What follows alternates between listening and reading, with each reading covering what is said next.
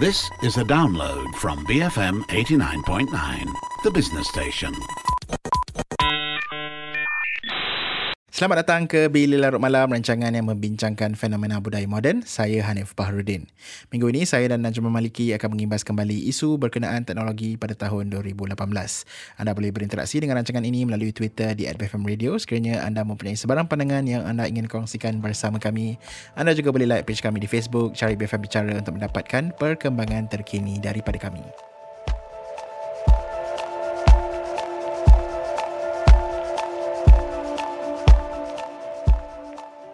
Kita sekarang berada di hujung tahun dan biasanya kalau kita dengar suara Najman, biasanya kita akan bercakap tentang teknologi lah kan Najman. Okay, jadi dah hujung tahun ni saya rasa apa yang boleh kita lakukan adalah untuk membuat a bit of like a summary ataupun imbasan semula tentang isu-isu sekitar teknologi yang sering kita bincangkan lah kan.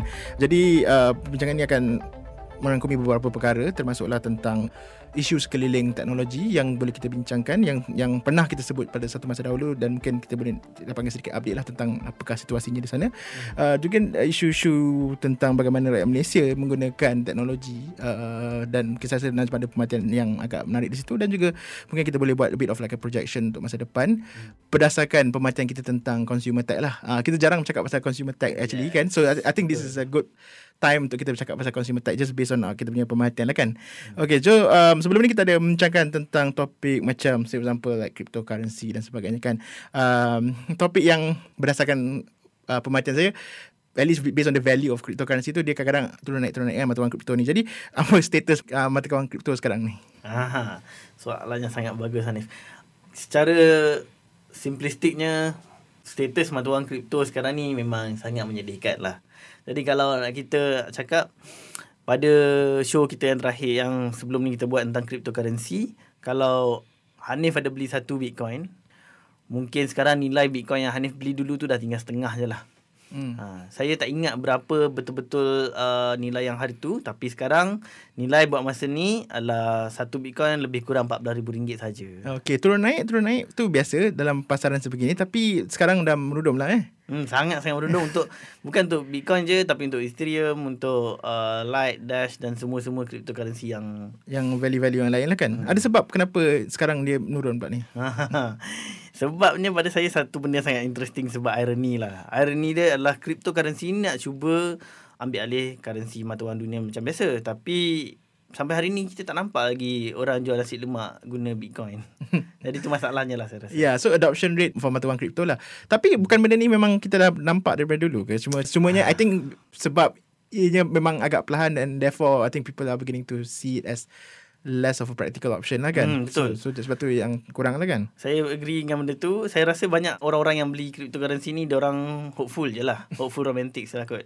Dia macam nampaknya macam benda ni memang boleh jadi satu benda yang sangat bagus jadi in the future. Tapi diorang tak terfikir tentang practicality dia lah. Tapi I think because mindset orang bila bercakap tentang mata wang kripto pun adalah lebih kepada investment dan pelaburan, dan betul, bukannya untuk menggunakannya dalam saya rasa tu pun actually building on masalah tu lah. Bila semua orang beli benda tu sebagai pelaburan, tak ada siapa gunakan dia macam guna duit biasa. Macam mana dia nak grow kan? Yeah. Alright, tu mata wang kripto satu. Teknologi di sebalik mata wang kripto pun adalah satu topik yang kita bincangkan tahun ni, blockchain kan. Jadi blockchain ni apa orang kata perkembangan tentang teknologi blockchain lah. Adakah ianya semakin orang kata kerap digunakan? Jika tidak salah saya, I think front row ada interview seseorang yang menggunakan blockchain dalam seninya. Jadi agak menarik dari situ juga kan. Jadi berdasarkan dari kacamata tech pula macam mana? Jadi berdasarkan kacamata tech di Malaysia, saya suka nak bawa balik kita punya topik ni ke Malaysia. So kalau blockchain dekat Malaysia, satu company Malaysia ni nama dia NAM. Mereka dah buat diorang punya own actually cryptocurrency. Tapi selain daripada macam Ethereum juga, satu teknologi yang cryptocurrency but pada masa yang sama boleh digunakan sebagai blockchain teknologi punya software development. Mereka tolong banyak company-company kat Malaysia untuk nak grow blockchain based apps lah. Jadi antara satu yang saya dapat pick up daripada the news semua adalah satu zakat app yang dibuat oleh International Center for Education in Islamic Finance. Diorang buat app zakat menggunakan blockchain. Saya rasa ini satu perkara yang sangat bagus, sebab kalau kita bayar zakat, kita boleh trace ataupun public boleh trace duit tu digunakan ke mana kan. Jadi saya rasa itu benda yang baik. Satu lagi Malaysian company nama dia Luxtech. mereka juga gunakan blockchain teknologi untuk nak implement dalam macam Siri punya tag kan. Kita letak dekat iPhone original. Okay. Jadi kalau Hanif beli iPhone dekat Chowkit, tengok tak sure original ke tak. Boleh gunakan Lux tag ni untuk nak make sure that the original lah. Tu company tu pun Malaysian based. Oh, okay. Jadi kira blockchain ni is not something that macam biasanya kalau kita cakap pasal teknologi sebegini, dan ni adalah tema yang akan dibincangkan kelak. Lepas ni ada juga kita akan menggunakan tema yang sama, tapi biasanya kalau kita cakap pasal teknologi begini, biasanya the assumption is that macam biasanya company Malaysia will take a bit of time ataupun mereka belum lagi menggunakan blockchain, tapi based on Najman punya contoh ni, taklah kan penggunaan teknologi blockchain ni sudah mula mendapat tempat di negara kita lah kan. Betul. Lagi satu benda yang Najman beritahu saya yang agak menarik adalah tentang penggunaan cloud-based solution, which I think cloud storage or cloud computing in general adalah bukan satu benda yang baru, tapi ianya telah mula mendapat tempat yang lebih mendalam di negara kita lah kan. Ya, betul. Jadi kalau kita tengok cloud-based technology ni, dia membolehkan company-company yang tak ada banyak sangat duit untuk nak grow dengan cepat, buat apps yang reliable and boleh servis pengguna-pengguna lah.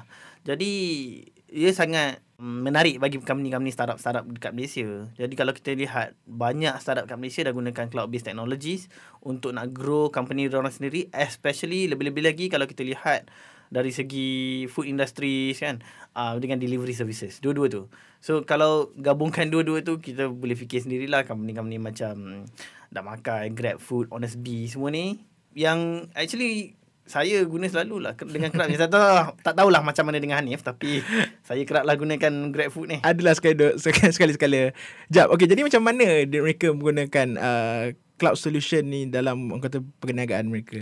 Okay, so kalau macam kita lihat apps ni kan, dia kalau Hanif nak order satu makanan, dia punya tracking, GPS tracking, dia punya update dia, okay, tengah masak, tengah apa semua ni, diorang semua kena connect kepada satu server. Tapi instead of zaman dulu punya cara, which probably ada server dekat Cyberjaya ke apa ke, sekarang diorang semua boleh connect ke cloud servers lah. Jadi instead of company yang kecil nak kena beli komputer mahal-mahal banyak untuk nak servis banyak lagi klien, sekarang tak payah. Sekarang diorang just gunakan cloud computers je, komputer yang ada dekat internet je. Okey, jadi daripada isu tersebut kita bergerak pula kepada isu yang saya rasa memang sering dibincangkan bila bercakap tentang dunia digital, kan, isu tentang privacy.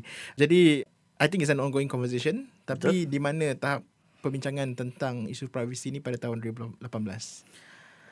Kalau kita lihat ujung tahun 2017, awal tahun 2018, kita ada dengar kes yang Cambridge Analytica dan Facebook, di mana Cambridge Analytica allegedly menggunakan data-data pengguna Facebook untuk nak tahu macam mana political views pengguna-pengguna Facebook. Jadi ini telah menyebabkan banyak orang bercakap tentang digital privacy semua kan. Sampai ke tahap Cambridge Analytica actually terpaksa tutup kedai pada Mei 2018. Mark Zuckerberg juga telah dipanggil oleh Kongres Amerika untuk nak explain tentang macam mana digital privacy will affect Americans. Walaupun kita dengar macam tak affect kita kot. Sebenarnya dia affect kita sebab apa-apa yang Facebook decide lepas tu akan dikenakan atas semua pengguna dia, which is banyak pengguna di Malaysia jugalah. Jadi pada masa recording ni, CEO Google Sundar Pichai juga telah dipanggil oleh Kongres Amerika lah untuk nak bercakap tentang benda yang sama juga, tentang data management, macam mana Google tunjukkan berita-berita. Jadi benda ni pada saya sangat dekat dengan saya dan orang-orang di Malaysia jugalah. Kita boleh tak tahu satu cerita baru. So macam Perodua keluar kereta baru, kita Google. Bila kita Google, keluar news articles daripada apa-apa news outlets. Macam mana Google tunjuk kita news articles tu? Adakah benda tu akan mengefek kita punya cara pemikiran semua ni? Jadi kita semua ni berkaitan dengan data management, data privacy. Banyak mana patutnya company-company macam Facebook dan Google tahu?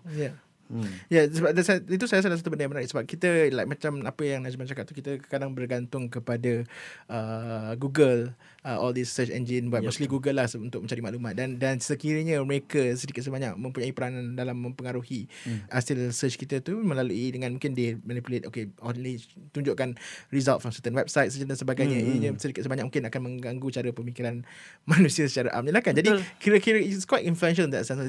ianya tidak lagi hanya bertumpu kepada algoritma yang ada perkataan ni keluarkan. Tak, ianya lebih kepada mungkin dia akan tapis dan sebagainya, which is also so antara benda yang saya nampak dan saya lihat adalah macam bila hanya search restoran atau bila hanya search even dalam bahasa Melayu tempat makan kan, dia akan bagi result di mana restoran-restoran sekeliling kita, di mana tempat makan di sekeliling kita, dan mungkin kadang-kadang tu tempat tu sekeliling kita tu memang sangat dekat dengan kita. Jadi di sini nampaklah yang Google sebenarnya tahu kita kat mana. Kita duduk kat Johor ke, kat Kelantan ke. Jadi benda macam ni lah saya rasa yang kita patutnya macam be aware of. Kalau orang tu cakap restoran, mungkin Google tak sepatutnya tahu kita dekat mana. Sebab kalau tak, mungkin dia akan tahu lagi banyak lagi kan. Jadi it's good that conversation ni diajukan, soalan-soalan ni semua diajukan kepada orang-orang macam Google dan Facebook. Dan saya rasa kita kena juga fikir macam mana benda ni effect kita kat Malaysia. Sebab seperti Hanif tahu, kita ada PDPA 2010 atau PDPA 2010. PDPA tu Personal Data Protection Act, right? Ya, Personal Data Protection Act tahun 2010 lah. Jadi berdasarkan tahun tu pun kita tahu dah 8 tahun akta ini tidak di-update. Jadi mungkin Malaysia baru kan. Jadi kita tengok macam mana lah kan di situ. Okey, bercakap pasal penggunaan data peribadi ataupun penggunaan digital secara amnya di Malaysia, satu trend yang saya rasa adalah berbaloi untuk kita juga melihat kepada bagaimana kita mendekati penggunaan teknologi di Malaysia lah kan. Ianya tidak semestinya saya rasa isu-isu sebegini ni dibincangkan juga, tetapi kalau secara amnya kepada masyarakat ataupun orang awam, apakah perkembangan penggunaan teknologi pada masa kini lah. Saya rasa satu benda yang agak menarik adalah penggunaan online shopping kan. Sistem servis online shopping betul. Yang kini sudah orang kata mendapat tempat dalam kalangan masyarakat lah kan. Mereka sudah mula orang kata embrace it lah tu satu extent, right? Betul. Saya tahu jiran saya sebenarnya dua-dua bekerja. Saya duduk di flat kos rendah. Jiran saya duduk bekerja. Jadi diorang selalu order barang-barang dapur daripada Tesco. Jadi bila kita nak petang kan, pukul 6, pukul 7, lori Tesco datang hantar makanan. Jadi nak kata benda-benda macam online shopping ni hanya untuk orang-orang yang kaya, saya rasa mungkin tak lah. Tapi pada masa yang sama, selain ada benda-benda macam tu, benda-benda biasa yang kita beli, takat macam phone casing lah, macam-macam lagi kan, memang kita akan pergi ke online shopping saja sekarang. Kita jarang pergi ke kedai. Dan lebih-lebih lagi baru ni Singles Day, itu pada 11/11. Memang saya rasa semua orang pun tahu ada banyak gila iklan kalau kita tengok kat TV kan, kalau radio, YouTube, semua ada iklan Singles Day. Dan hari ni 12/12 ada satu lagi yang akan kita lalui lah. Jadi saya rasa Malaysians in general sekarang memang sangat berminat dengan online shopping. Apa Hanif rasa Malaysians beli kalau dia orang online shopping? Macam-macam lah. I mean, I'm not surprised. Macam kawan saya pun beli barang groceries kat Tesco juga. Saya rasa baju is mostly an option juga berdasarkan pemerhatian saya lah kan. Orang ramai beli baju, beli barang-barang kecil-kecilan lah. I think mostly technology, like small little stuff, wire ke apa benda. I think it's safe to say these days orang semua semua jenis barang boleh dia beli di atas talian lah kan. Betul. Banyak. Saya rasa kalau saya masuk kat online website macam Lazada, semua ni, mesti ada nampak banyak iklan tentang phone, iklan tentang laptop baru, iklan tentang vacuum lah, apalah. Jadi sekadar pemerhatian saya, orang-orang Malaysia memang suka consumer tech lah. Maksud saya consumer tech ni adalah benda macam phone baru, ataupun earphone baru, headphone baru, speaker baru.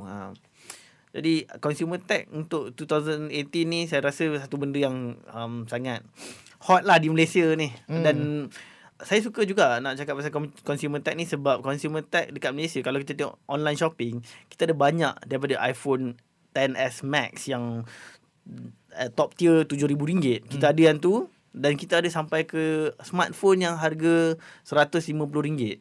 Saya rasa ini semua bagus untuk Malaysia, but ada certain trends lah yang saya rasa kita mungkin boleh sentuh lah ni. Hanif rasa macam mana? Yes, dan itu adalah topik yang akan kita sentuh sebentar nanti. Jangan ke mana-mana. Saya Hanif Baharudin disertai Najwan Maliki membincangkan tentang teknologi pada tahun 2018.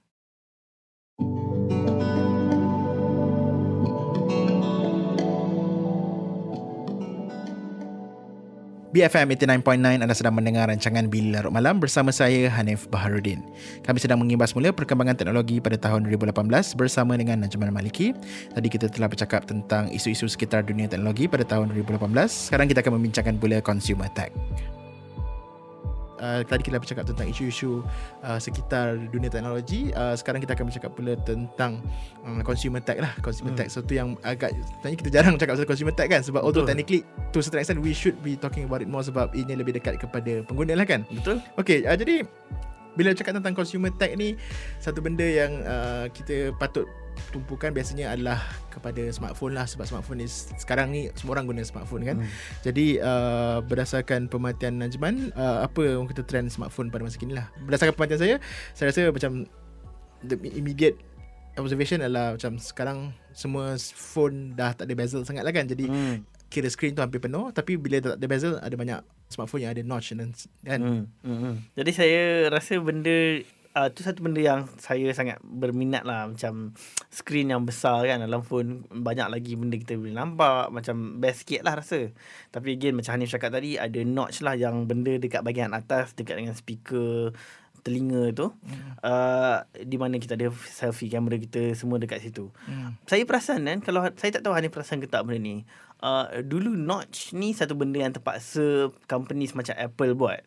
Sebab nak muatkan speaker, nak muatkan kamera. Tapi lepas tu lama-lama banyak company macam Vivo, banyak company macam lower end companies lah saya boleh kata, yang letak juga notch ni, buat bezel-less screen, letak notch. Saya perasan notch ni ramai orang makin suka nak ada, sebab dia macam satu lambang status sebenarnya. Ikut style. Yeah, maybe to a certain extent, yes. Sebab okay, kalau I mean not to say Apple is the trendsetter lah, I'm not too sure. Dan saya tak berani nak cakap pada Apple yang first buat notch sebegitulah. Tak saja Essential Phone pun ada buat juga kan. Tapi Apple buat, and in their defense, dan saya bukanlah macam huge Apple fan or anything, tapi Apple punya notch sebab dia memang letak not just a selfie camera, dia letak all the other sensors as well, right? Ada IR sensor dan sebagainya. Sebab tu kalau kita tengok macam phone OnePlus 60 yang memang dia punya notch is just like a single teardrop tu, because dia letak hanya selfie camera dekat situ. Sebab tu dia boleh notch dia memang satu kecil je notch dia kan. Jadi saya rasa dia terpulang kepada manufacturer, macam mana mereka mendekati kenapa mereka perlu ada notch lah kan. Macam and saya setuju dengan Najman, to a certain extent company mungkin, I mean not to say they are lesser brands, tapi macam Vivo, Oppo dan sebagainya letak notch purely maybe to follow the trend lah kan. Ya betul. Which agak ironic lah, sebab when Apple first did it, orang made fun of them. Tapi sekarang semua orang dah ikut trend, sebab it becomes like a simbol status macam tu lah kan. Ya, betul, tapi like speaking about big companies, macam Samsung so far belum ada notch lagi, which is like quite cool of them lah untuk tak ada notch kan. And Samsung adalah salah satu smartphone companies yang I don't know, saya tak sure sama ada S9 Plus atau S9 ada headphone jack, tapi saya tahu Note 9 still ada headphone jack lah betul. Kan. Whereas company lain semua dah remove headphone jack. Sedih yang which is like agak sedih juga lah kan kalau kita tengok kan. Itulah saya rasa walaupun macam Pocophone, satu phone yang bagus tapi murah banyak kalau nak dibandingkan dengan iPhone. Keluaran Xiaomi right? Xiaomi, ya, keluaran Xiaomi. Pocophone ni pun tak ada earphone jack. Considering dia phone yang tak mahal sangat konon-kononnya, dia pun tak ada earphone jack. Saya rasa itu satu perkara yang sangat interesting lah. Sebab rasa saya tengok orang kalau naik LRT sekarang, banyak semua tengah dengar lagu juga lah lagi kan. Jadi kalau tak ada earphone jack tu, kita punya earphone yang kita dah beli lama ni tak boleh nak pakai dah lah. Excuse diorang adalah sebab mereka nak letakkan lebih banyak space for maybe bigger batteries dan sebagainya. Tapi well, kalau macam phone which I consider can be quite like macam banyak features, seperti macam Note 9 boleh letak lagi headphone jack, I mean apa excuse yang lain lah kan. Although depending on the form factor juga lah, macam sebab Note 9 agak besar kan, jadi mungkin they still have a space. Although itu pun saya dengar rumours mengatakan bahawa mungkin next year diorang takkan ada earphone jack juga kan. Jadi tapi interesting lah. Saya ada satu soalan lah. Kalau kita tengok trend phone sekarang kan, ada wireless charging, ada kamera yang power, and AI untuk nak buat gambar yang cantik, ataupun AI untuk nak belajar macam mana kita guna phone supaya phone kita jadi lagi laju lah, macam-macam. Hanif rasa semua ni macam bagus ke untuk kita? Ataupun kadang-kadang tu saya ambil satu example lah, Google Pixel. AI dia terlampau bagus sampai ke tahap yang boleh tolong jawabkan telefon untuk kita. Macam-macam lah kan. Dia punya kamera AR, augmented reality dia, boleh tahu mana apa orang tengah buat semua. Hanif rasa macam overkill tak? Macam terlebih terlajak-lajak tak? Okay, saya akan Najman sebut pasal kamera tadi kan. Jadi saya nak bercakap pasal macam the strength of AI dalam kamera first lah, sebab sebelum kita bincangkan dengan lebih lanjut kan. Saya rasa macam what I find quite interesting, apa yang saya rasa agak menarik berdasarkan pemerhatian saya adalah bagaimana at one point dalam orang kata perlumbaan kamera smartphone pada masa dahulu, orang lebih taksub kepada jumlah megapiksel kan. Some brands keluarkan kamera 23 megapiksel, 16 megapiksel, berapa semua. Sekarang they have dialed down balik, tiba-tiba macam okay, 12 megapiksel dah cukup, atau 13 or 16 megapiksel dah cukup. Tapi they play on the strength of the AI lah. And I think like company yang at least for the current batch of smartphones yang baru keluar ni, yang saya rasa agak menarik, at least based on my observation lah, adalah Google dan juga Apple to a certain extent. But Google is still ahead lah, sebab dia orang punya kamera Pixel 3, Pixel 2, how they rely on the AI untuk ambil gambar yang sharp, cantik dan sebagainya. And then you have other brands like macam Huawei dan sebagainya yang menggunakan, yang can detect apa benda yang kita rakam tu lah, which I find quite interesting, sebab macam you can just point a camera tu dekat macam kata suatu pokok, dan dia akan cakap a plant. Dia know, benda dia tahu yang itu adalah pokok kan, which I find quite interesting juga.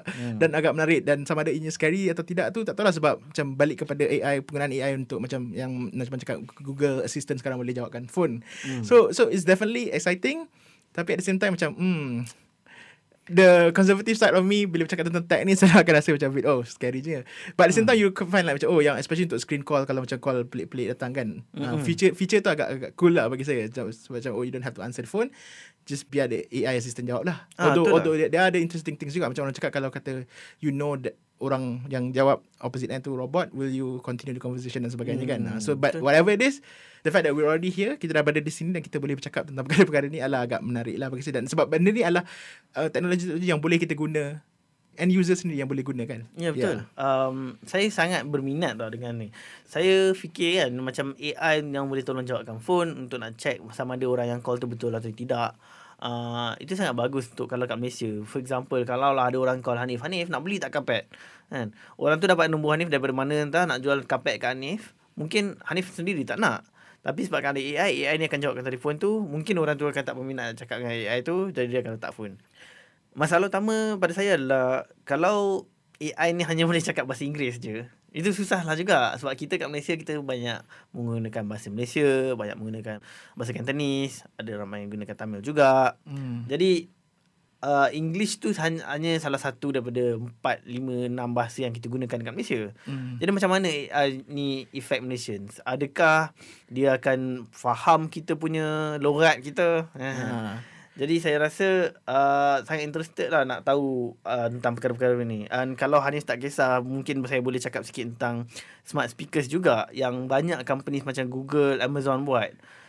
Google masa keluarkan Pixel 3, dia orang announce satu home tablet untuk pengguna-pengguna di rumah yang boleh gunakan smart speaker. Jadi pagi-pagi kita boleh cakap dengan Google tablet tu, ataupun boleh cakap dengan Google at Home smart speaker.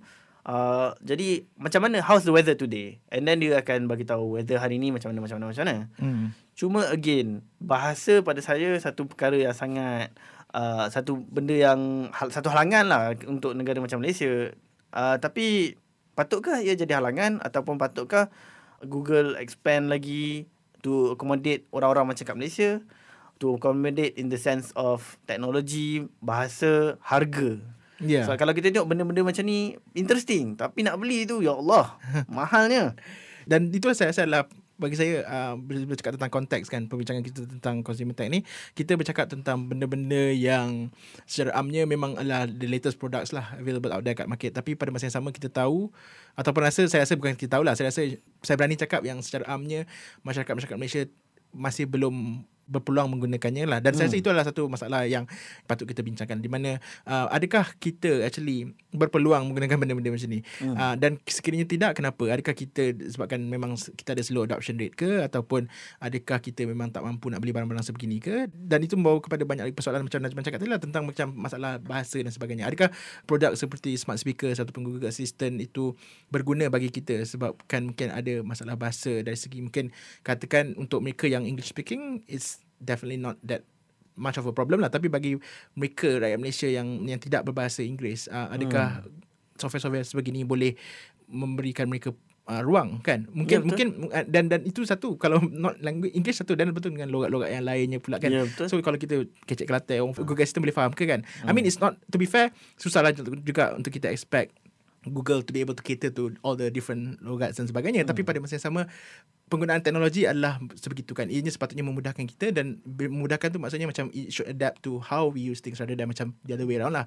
Tapi saya faham kalau konteks Malaysia mungkin agak susah sikit kan. Jadi tu satu kan, untuk kalau macam barang seperti smart speakers. Tapi pada masa yang sama macam in general, saya agak tertanya-tanya jugalah bila memikirkan tentang macam sama ada kita bercakap pasal perkara ni sebab kita terdedah dengan benda ni. Kita ambil tahu to certain extent all these latest trends. Tapi secara jujurnya, phone saya still from 3 years ago. And for me, it's like macam, it's not a question of macam tak nak upgrade. Lebih kepada macam tak ada keperluan untuk upgrade kan. Macam phone still low, apa nak upgrade.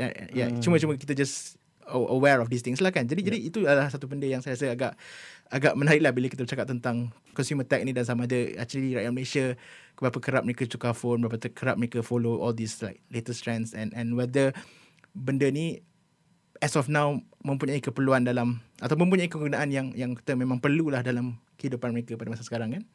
Betul. Saya rasa itu satu soalan yang baik untuk kita ajukan kepada pendengar-pendengar kita. Berapa kerap korang semua tukar phone dalam masa 1 tahun ke, tunggu 1 tahun ke, tunggu 2 tahun ke, bonus masuk terus beli phone baru ke, macam mana? Dan kalau korang tukar phone, boleh tahu kenapa korang tukar phone. Sebab sama ada suka-suka ke, korang rasa korang perlu gunakan teknologi yang paling latest ke, atau sebab keperluan phone dah rosak ke. Dan adakah korang akan go for the high end top tier punya produk kan? Adakah korang akan buy the latest iPhone, the latest Google Pixel, the latest Samsung phones, ataupun korang lebih suka cari phone yang daripada, sebab saya rasa kalau tidak saya lah, berdasarkan perhatian saya, brand-brand seperti Oppo, Vivo dan juga Xiaomi mempunyai tempat juga dalam kalangan rakyat Malaysia kan, sebab because of their affordability kan. Jadi itu adalah agak menarik lah kan. Okay, jadi terima kasih banyak Najman. Kita dah panjang membincangkan berbagai isu tentang teknologi. Jadi sedikit sebanyak sebelum kita berakhir, mungkin Najman boleh bagikan sedikit projection lah, apa yang Najman nak lihat lebih banyak berlaku dalam dunia teknologi, baik globally ataupun untuk Malaysia pada tahun depan.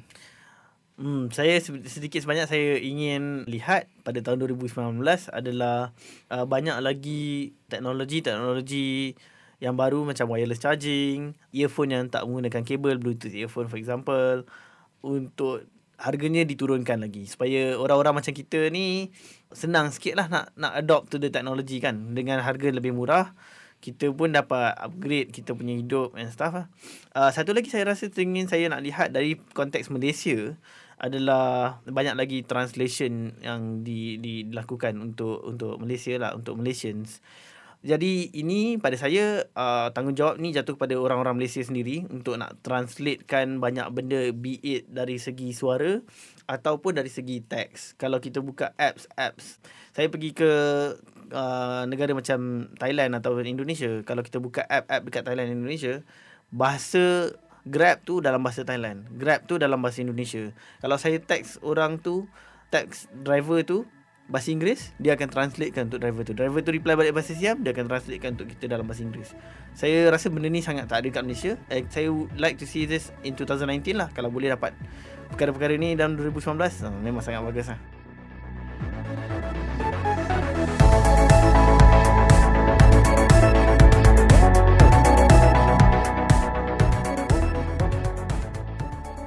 Itu saja episod Bila Larut Malam untuk minggu ini. Saya disertai Najman Maliki dan kami telah mengimbas semula suasana dunia teknologi pada tahun 2018. Kongsikan pandangan anda berkenaan episod ini di Twitter kami @BFM Radio.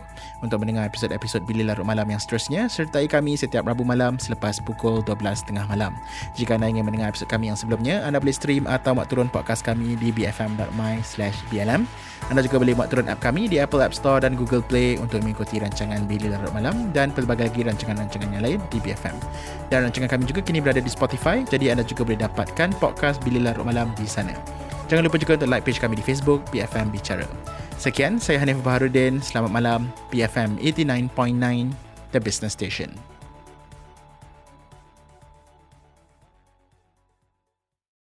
Thank you for listening to this podcast.